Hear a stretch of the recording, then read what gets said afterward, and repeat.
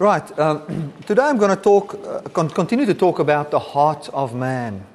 I'm going to talk about the heart of man and just the heart of God.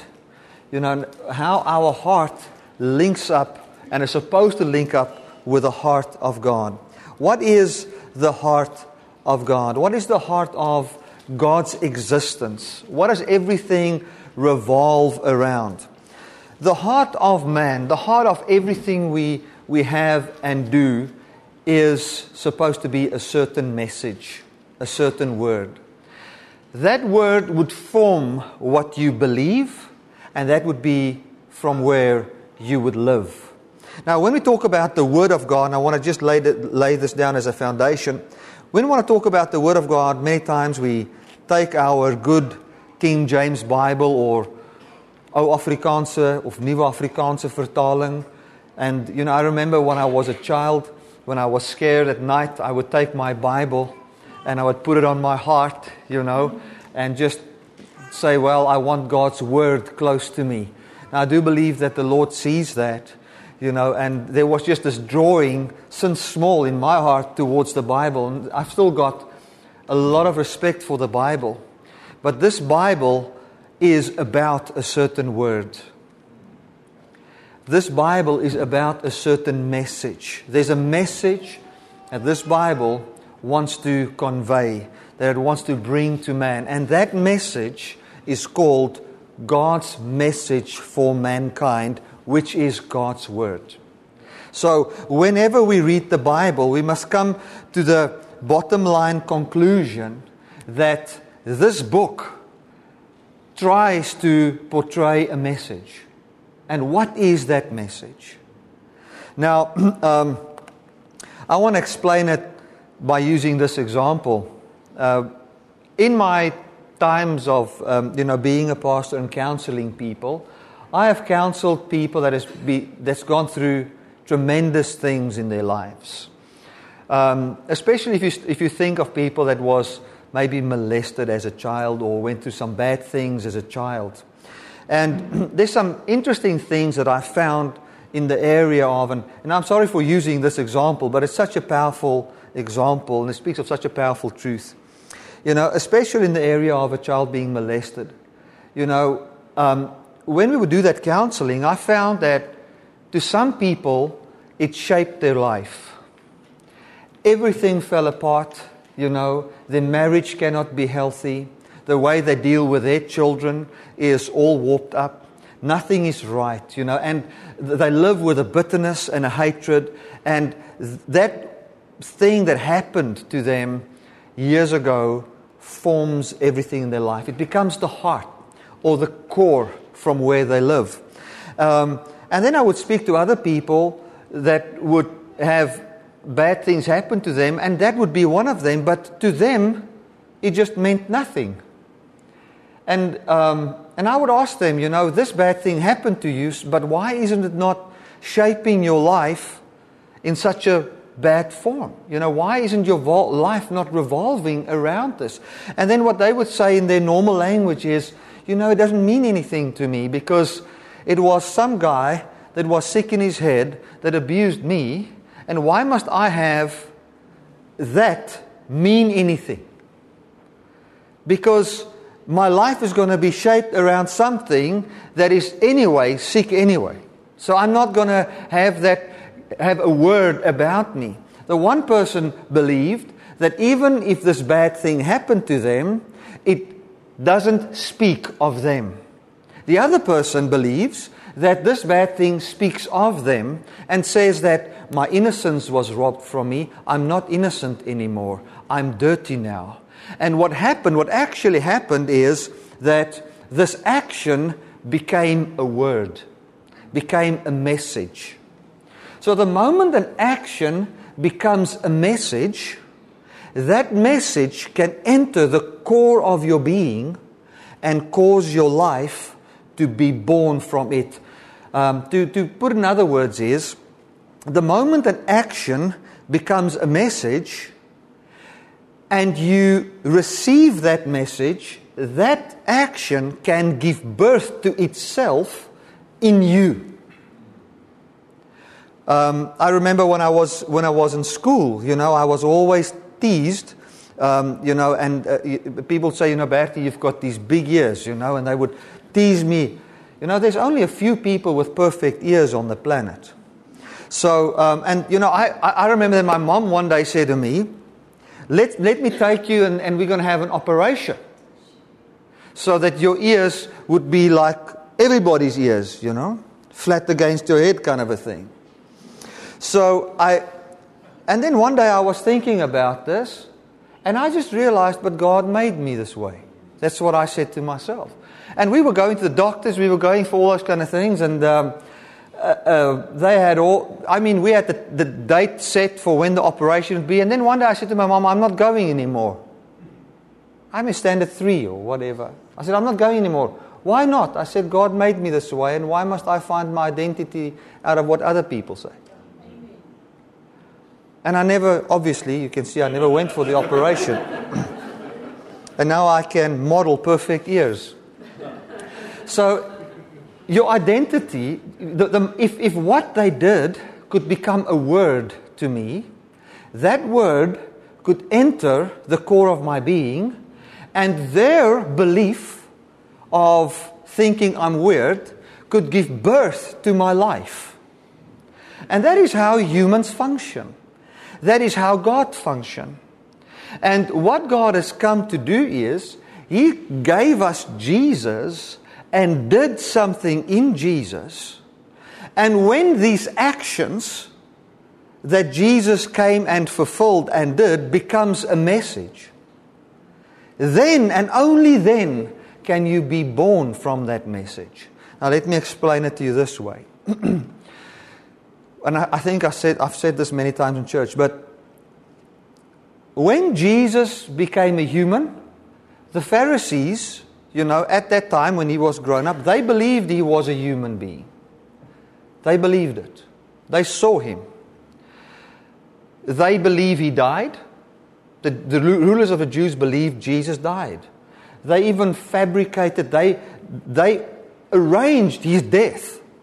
They went to the Romans, they went to Pontius Pilate, they went to all those people, and they orchestrated the death of Christ. And they saw Him die on the cross. They saw the spear going into His side. And that spear in the side was when they would take a spear and put it into the heart of that person so that he would die and not live at all. And they knew He was dead. They believed that He was dead. They even, when He died, when the earthquake was there and all those kind of things, they said, surely this is the Son of God. They even believed that. Then, after 3 days, or the third day, when He rose from the grave, they believed it so much that they said, let us fabricate a lie and say His disciples stole Him. So they even had faith with works. If you want to take James, the book of James, and put it in there. So they believed all those things, but did that mean that they were saved? No. Because what Jesus did for them, to us, when we look back at it, it's just a historic event. It was just an event. I believe this happened. And what happened in church worldwide is most of us believe in the historic event that Jesus died. We believe in the historic event that God became a human. We believe in the historic event that He rose from the dead. Even the Muslims believe Jesus rose from the dead. But what makes what He did powerful is if you come to a certain conclusion. If what He has done spells a certain message. There's a message written behind that. When we look at Jesus and when God became a human being, and we can come to a conclusion, and we can't just say, look at this, God became a human. Wow, I wish I could be there and behold Him walking on earth. After I've come to my understanding, and I'll explain this maybe a little bit later in the message, after I've come to my understanding of what Jesus has done for us, I've never wished that I walked with Jesus on the earth.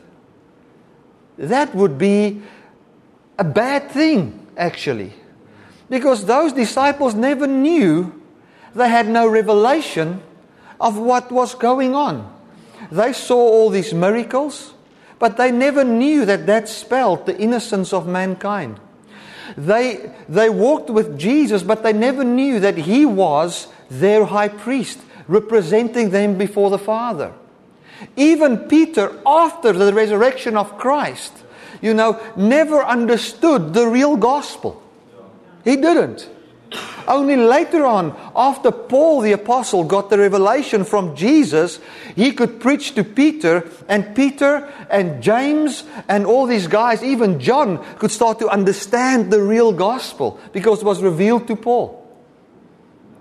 So they walked with Jesus, they saw the physical body, but they could never come to the conclusion that this man represents the human race. They never knew that he was the last Adam, representing everybody. And they never knew that when He died, the sin of mankind died.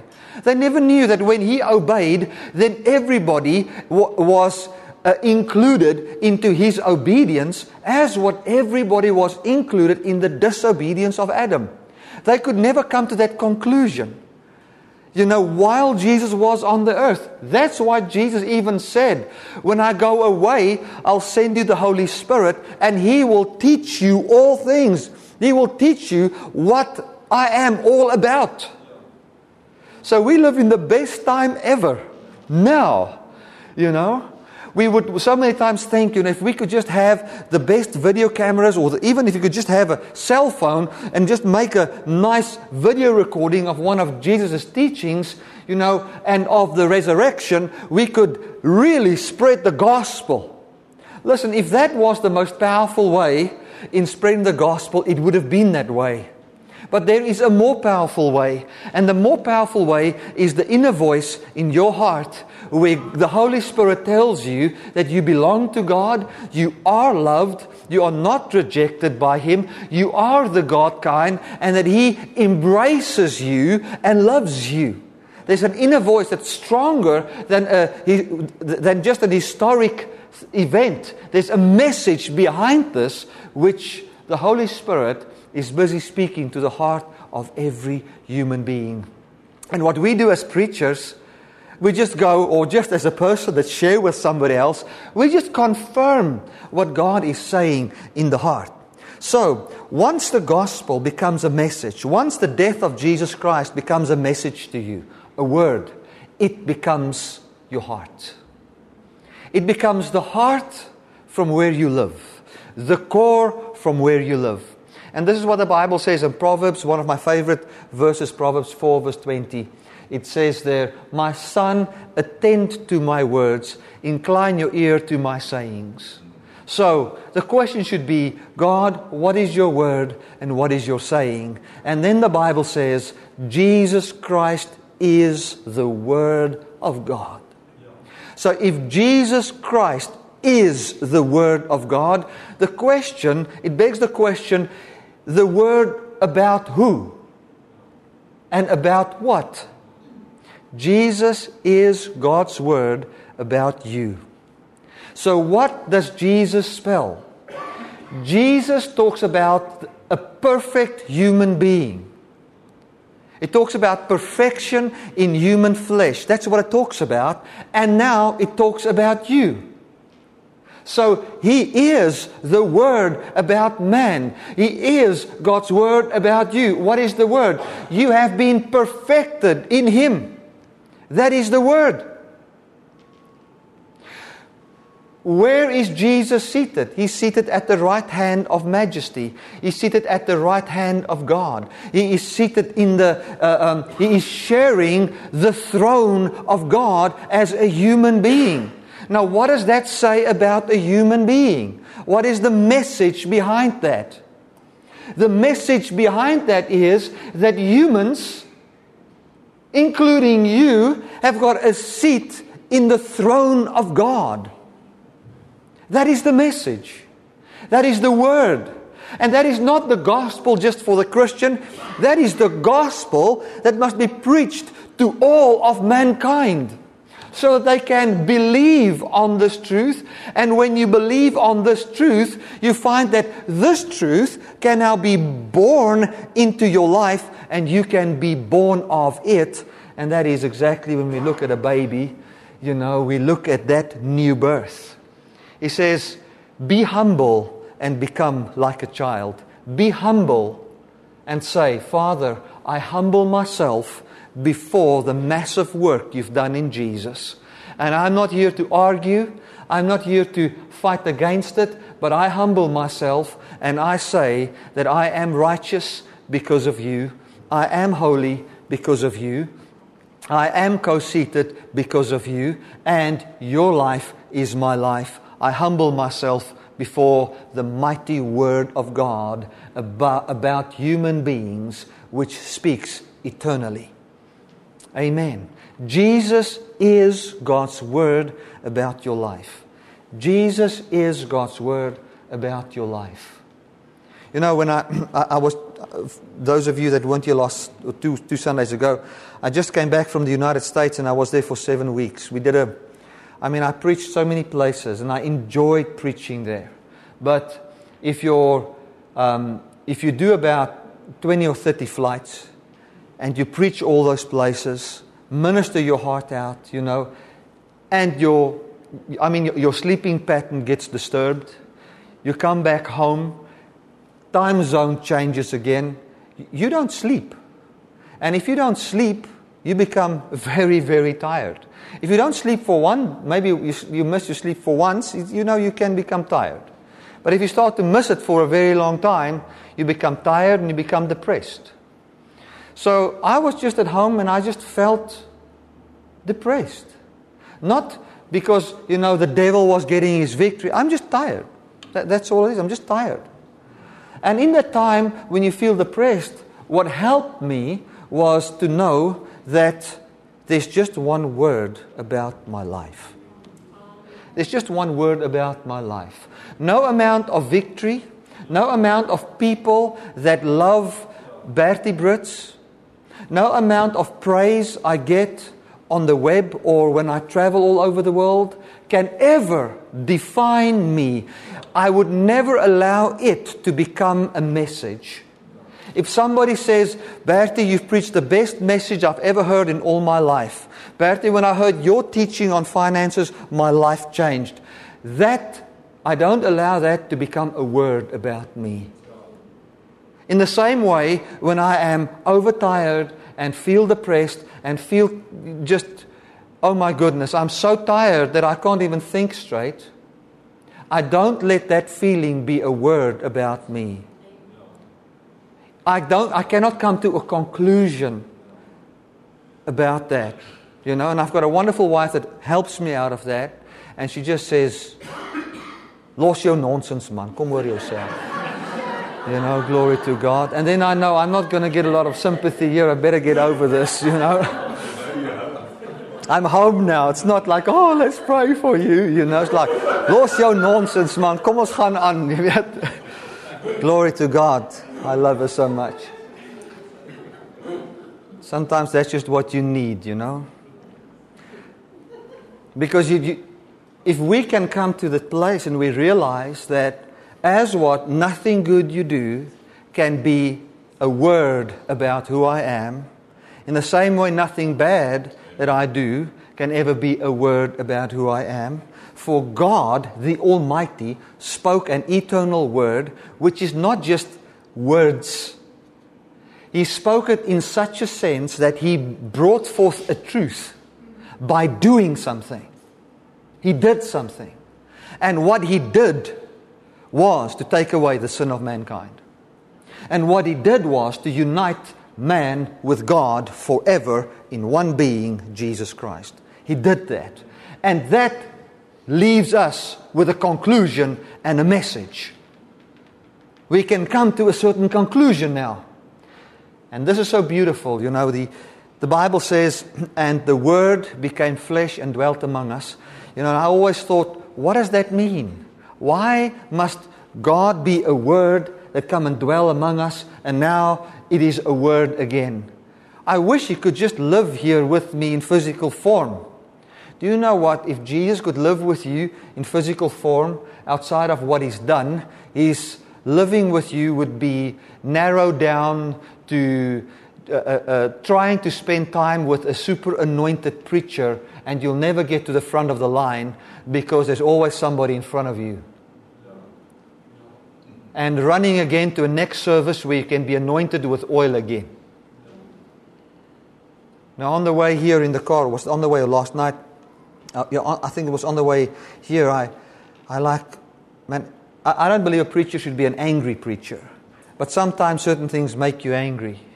And I was just thinking about the time when we were running to services, waiting for the anointed to just put his hand upon me and just come to our service because we've got pots of oil that we can just anoint people to get some kind of anointing, you know. Where we have the Holy Spirit, the Bible says, poured out on all flesh.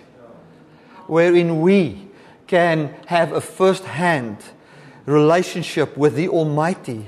Wherein His desire is to have a personal love relationship with you. Where you could come to the line conclusion that His life is your life. You're fully united with Him, and you don't need nobody to put your hand, His special anointed hand on you, but where you can have your own relationship with God. Amen.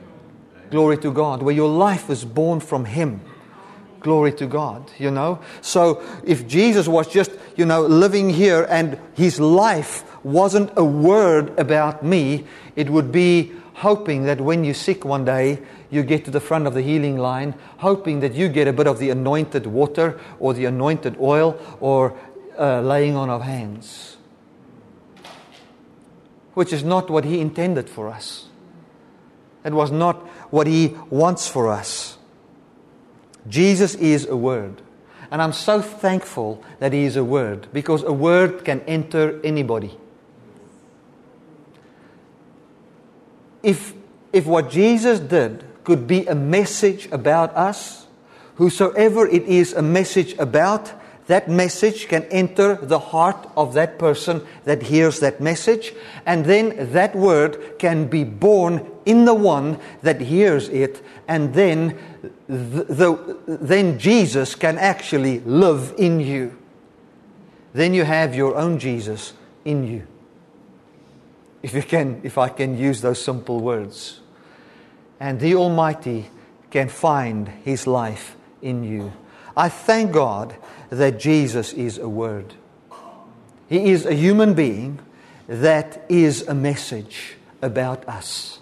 If He was just a human being with a wonderful anointing and His actions didn't include us in the power of representation, we would have had the simple life that the Israelites had with Moses. When Moses was the man of God with the anointing, when Moses was the one that could hear from God. But thank God that Jesus didn't just come to do something for us, but on behalf of us, representing every one of us, and what is done is a word for us all. Now, when I get back, on the 3rd, I'm leaving for Malaysia again, and we will just have services every second Sunday. I'll be in Malaysia for 2 weeks, and then I'll be back until the end of the year. Next year, I think I'll only be leaving in May again to the US again. So I'll be back. But when I come back, I want to continue to talk about this, because this is the foundation from where we bear fruit in our life.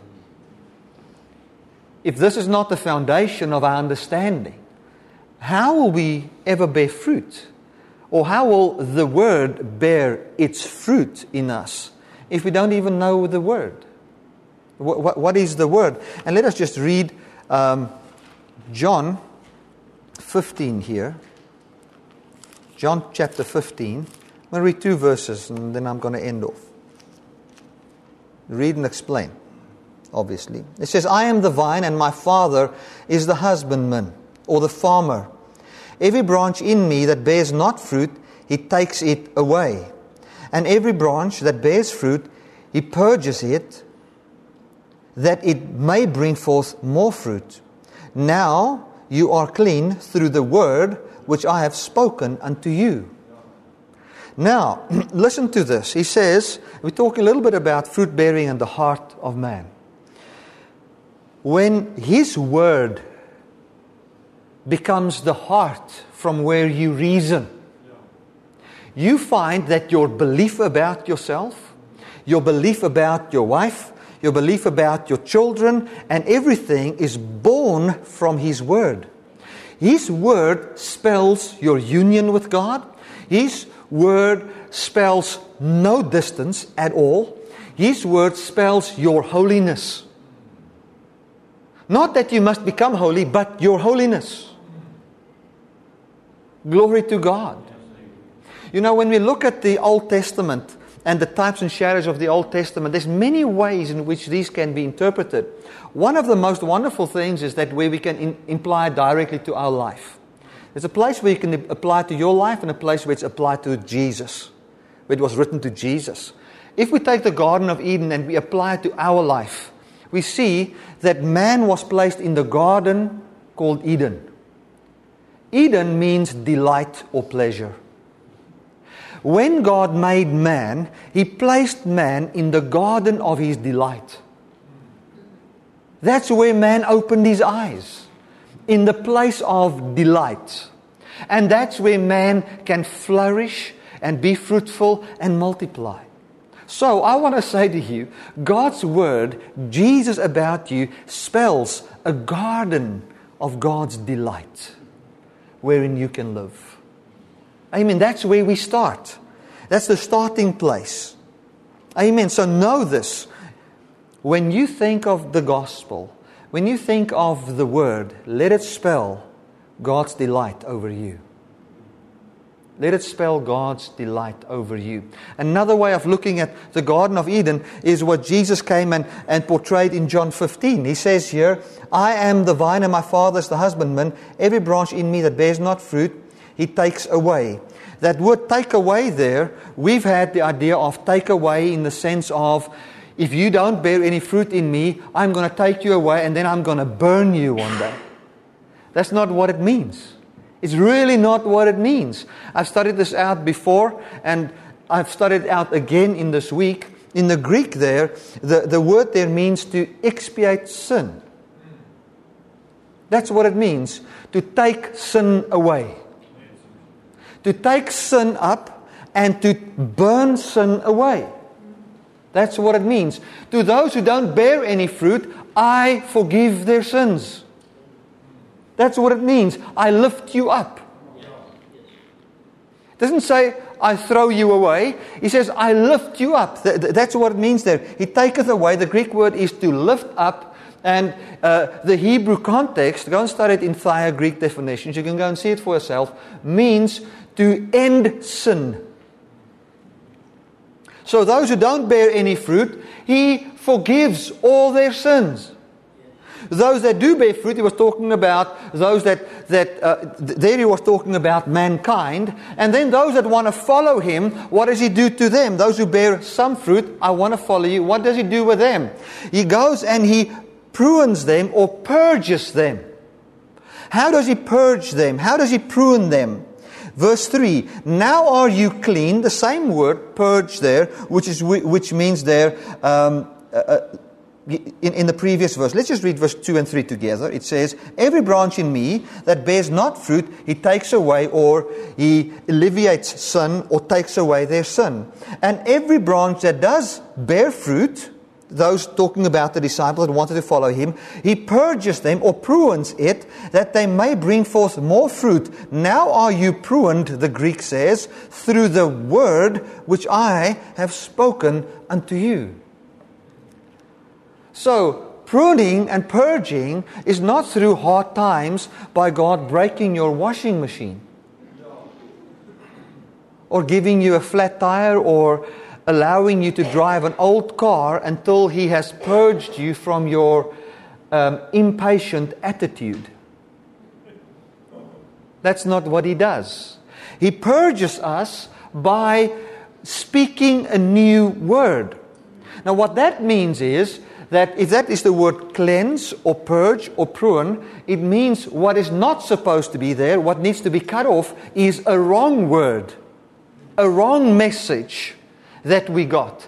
There was a wrong message preached about mankind through the word of works righteousness, which is the message that says you are what you do, you are what job you have, you are what car you drive, you are what your bank statement tells you.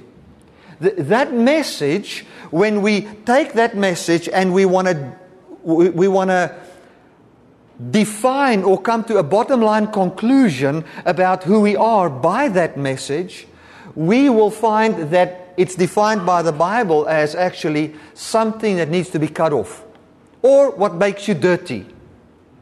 If you want to purge something or clean it, how do you clean it? How does God clean us?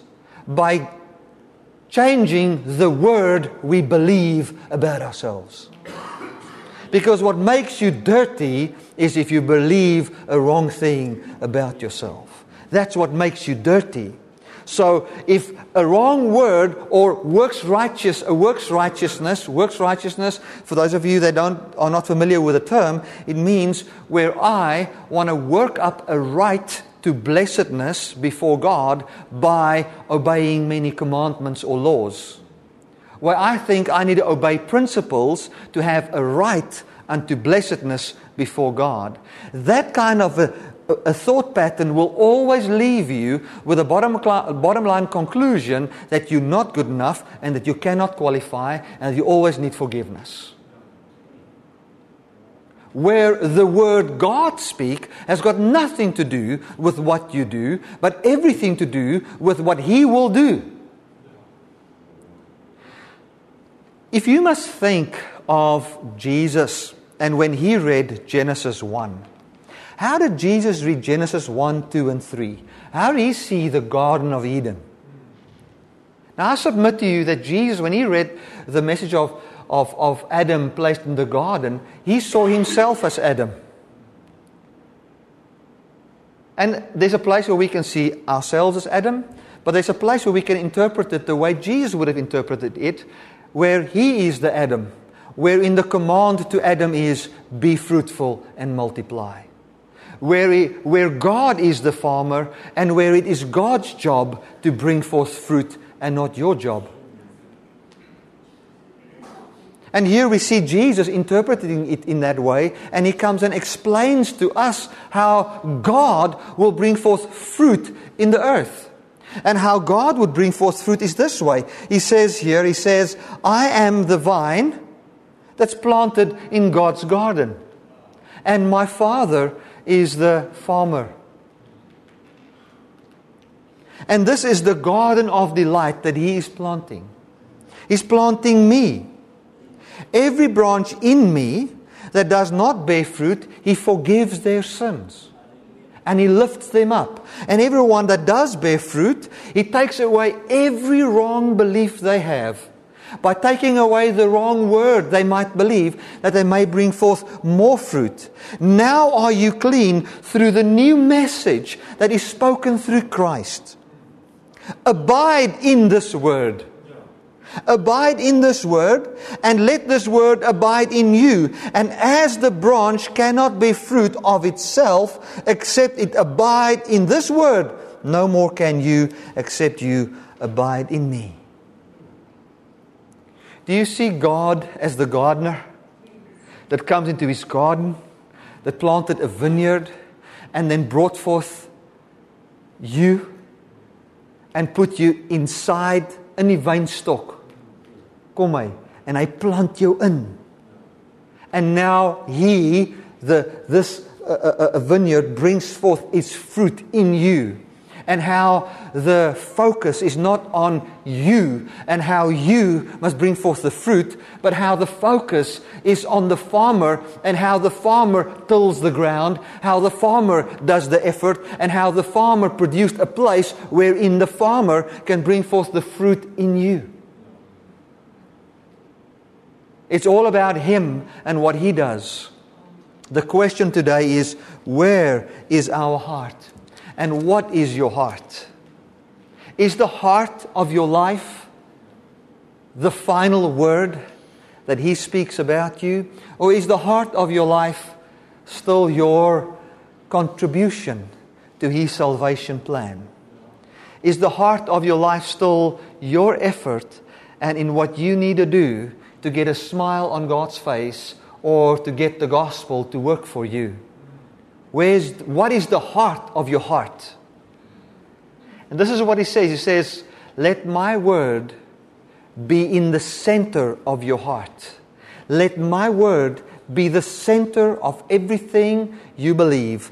Let my word, I'm not just talking about the Bible, I'm talking about what Jesus has done in including you in what He's done, be the center of everything you believe. Reason from there. And I'm going to end off with this verse and explain it quickly. John 12 and verse 22.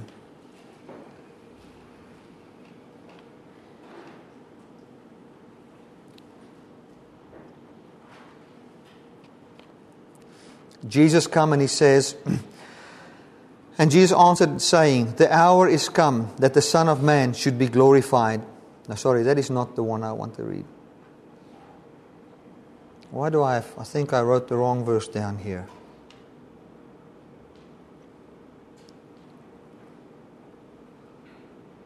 It is the right one. We'll just read on to verse 30. It says, verily I say unto you, except a corn of wheat fall into the ground, and it dies, it abides alone. But if it die, it brings forth much fruit. He that loves his life shall lose it, and he that hates his life in this world shall keep it unto life eternal. If any man serve me, let him follow me, and where I am, there shall also my servant be. If any man serve me, him will my Father honor. Now is my soul troubled, and what will I say? Father, save me from this hour. But for this hour, for this cause came I into this world. Father, glorify thy name. Then came a voice from heaven saying, I have both glorified it and will glorify it again. The people therefore that stood by and heard it said that it thundered, and others said an angel spoke to him. Jesus answered and said, this voice came not because of me, but for your sake. Now is the judgment of this world. Now shall the prince of this world be cast out. And if I be crucified or lifted up from the earth, I will draw all men or men's judgment unto me. Now let me explain that quickly. That is an amazing piece of scripture. The context of this passage starts in chapter 11, where Jesus raised Lazarus from the dead. And after He raised Lazarus from the dead, there was a big commotion. The Pharisees were so upset, and the Jews were so upset because of Lazarus, because everybody was starting to follow Jesus now. And they started to follow Him because of this Lazarus. A lot of the time, the Bible also says that a lot of the people didn't even come to listen to Jesus, but just to see Lazarus. It's written there in that very same chapter. And it was a big thing, to the point that these Jews said, let us kill Lazarus. I mean, their answer to everything is death. Hier, dis rof my man. The ministration of death kills. The answer to everything is killing. So here He comes and they say, let us even kill Lazarus. And Jesus was really enjoying a lot of good report in the lives of people. And He was living in this world, and He started to really have a good life in this world. And then, they were really now starting to gather around Him. And for the first time in Jesus' ministry, He's showing a lot of success. This is what's happening here. This is the context. And then Jesus comes, and then you find even Greek people starting to follow Him. And then Jesus said these following words. He said, verily I say unto you, except a corn of wheat fall into the ground and it die, it abides alone. But if it die, it brings forth much fruit. He that loves his life shall lose it, and he that hates his life in this world shall keep it unto life eternal. Now, He was not trying to say to us that we must hate our life. That's not the context here. The context is, he says this. He was thinking aloud and saying it. And this is what he said. He said, well, I'm receiving a lot of glory now. And a lot of people are seeing what is happening here. But if I love this life of my success in this world, and I don't die, I will remain alone as the one carrying glory. But if I'm willing to die, like a seed that dies and produce after its own kind, 30, 60, and 100-fold, if I die and I don't love this life in this world, where I'm making so much success as the anointed Jesus, but I'm willing to die the sin of all people away, then what is happening now to me will happen to everyone. So let me die and go to the cross. That's what he was saying. He was talking about the glorification of man. He said, glorify me. And then a voice came and said, I have glory. He said, Father, glorify your name. What he was actually saying is, God, your name will get glory if I die. In my death, your name will be glorified. What that means is, glory in the Greek means the following: to have a good opinion of. So God, let there be a good opinion of your name. He says there's already a good opinion about my name. How? Through Jesus' baptism. When he was baptized and took the sin of the world upon him and then healed so many people, the name of God was started to be glorified. He says, but I will glorify it again. How was his name glorified again? With a higher glory. When God co-raised man with Christ from the dead. Now, there's such an extraordinary good word about how the Father loves humanity, because we can now go and preach that one died for all and the resurrected life now belongs to all, so that those who can hear it can believe and be born from that truth. See how his name is now glorified with the highest possible glory. Jesus is God's word about your life. And my message to you is, let it be the heart from where you reason. Don't let it be a word where it is just a little message where you just find your identity in, let's just add this message to what I already know about God. That's the worst thing you can ever do. Let this be the only message about your life. Jesus. Amen. Father, I want to thank you for your great love. I want to thank you for this wonderful service that we could have had here.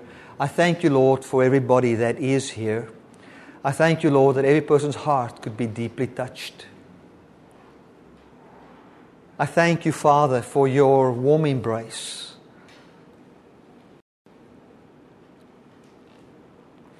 And as a congregation, as people watching via the internet, we say this: Father, we believe this word.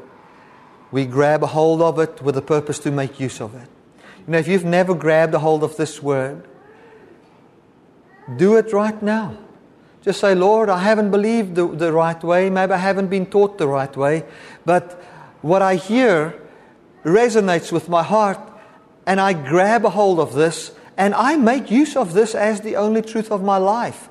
And this is the word, the bottom line conclusion about my life, that is the core from where my emotions, it is the seat where my emotions are seated in. It's the seat where my logic, my understanding is seated in. It's the seat wherein I reason, is the logic of God's word. Jesus and what the human at the right hand of God says about my life. Grab a hold of that right now and let's just all together pray these words. Let's say, Lord Jesus Christ, you are the word about my life, and there is no other. As from today, you are the bottom line conclusion about me. Your word saves me, and it gives me life. Amen. Amen.